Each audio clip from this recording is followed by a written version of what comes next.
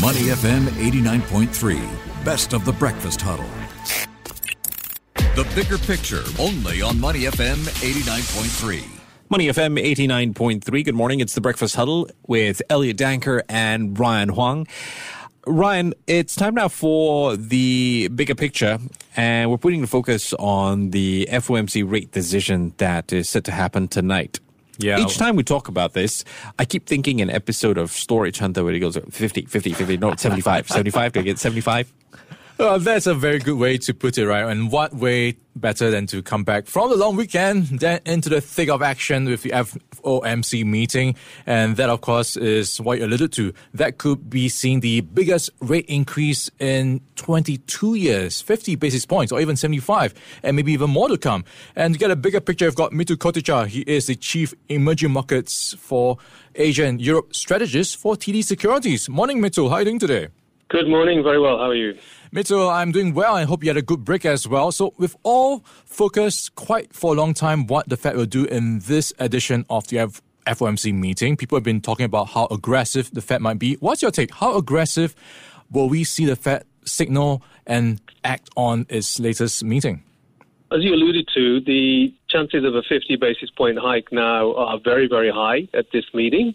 There had been some talk of a 75 basis point tightening, and we had one Fed official, Fed's Bullard, indicating that was a possibility. But generally, the Fed has put sort of cold water on that expectation. So 50 looks likely. What I think will be important here, and look, it is priced in by the market, as well as potentially two more 50 basis point hikes as well in the next couple of months. So the point here is how much more than this the Fed will want to go, and whether we get any indication of the path of policy hikes going forward. So I actually think a 50 basis point move today will not come as a big surprise to markets. Yeah, me too. Maybe you can help us to set a context. Going into this meeting, what are the challenges that the Fed has to balance? Because we have so many rising costs of living pressures happening, as well as the economy threatening to just slow down if they raise rate hikes too fast. What's your take on the challenges that the Fed has to balance here?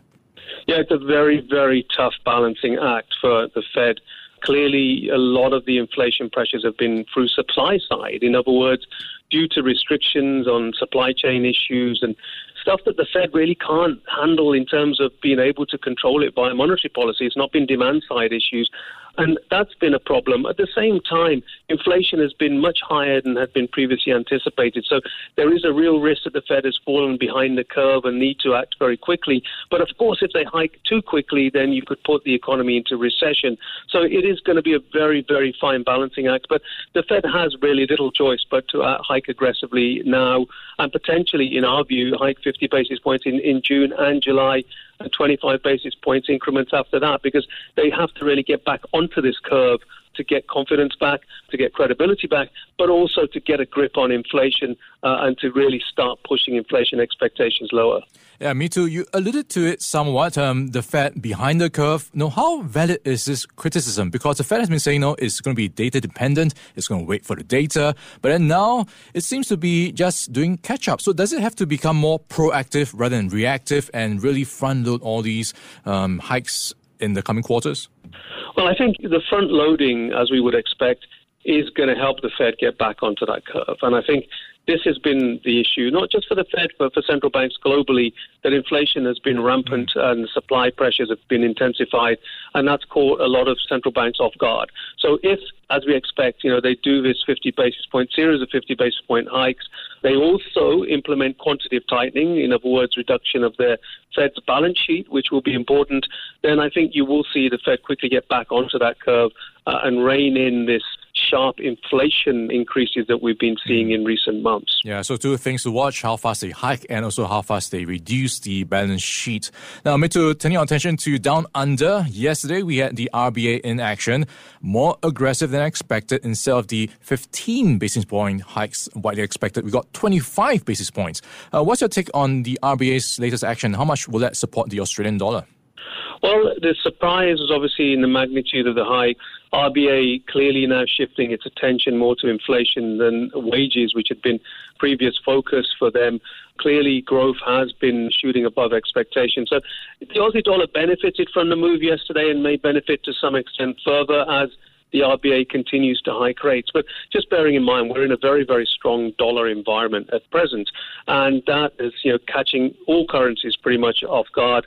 Commodity currencies have done better than others, but the reality is that when you do have a very strong dollar, extremely high U.S. yields, of course, the 10-year hit 3%, and the 2-year also pressured higher. It keeps the dollar on the front foot against most currencies. So, yes, Aussie may gain, but perhaps for a limited amount given the strength of the U.S. dollar at present. And Mitchell, Australia and many other countries has to do that balancing act. And with Australia, China is a big part of the conversation. And with the latest indicators, if you look at the PMI data, it seems to be painting a worsening picture. So latest PMI for manufacturing dropping to 47.4 from 49.5. And you now have potentially Beijing going to tighter restrictions. So what's the picture here when it comes to China? I think, unfortunately, in the near term, the picture is one of deterioration.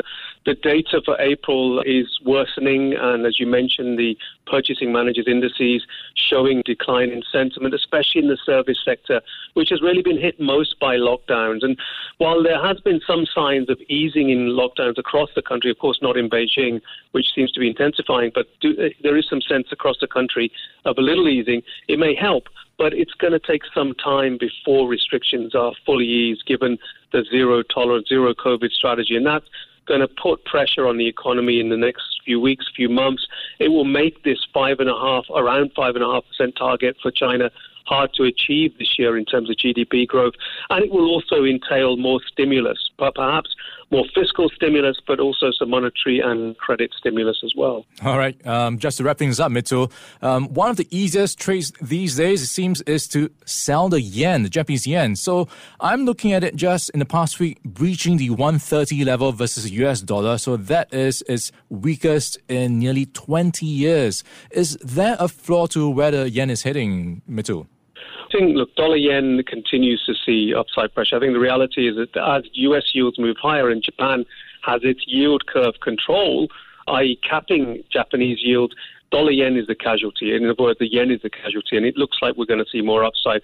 135 is also now moving into focus for a lot of analysts and traders out there. So I think that given the breach of the 130 move, I wouldn't be surprised to get to 135. All right, Binchay. Mithu Koticha, he is the Chief Emerging Markets for Asia and Europe Strategist for TD Securities, chatting with us and helping us to break down the FOMC's rate decision coming out later tonight. Mithu, thanks for your time, and we'll catch up again with you next time. Thank you. Before acting on the information on Money FM, please consider if it's suitable for your own investment objectives, financial situation, and risk tolerance. To listen to more great interviews, download our podcasts at moneyfm893.sg or download our audio app. That's AWEDIO.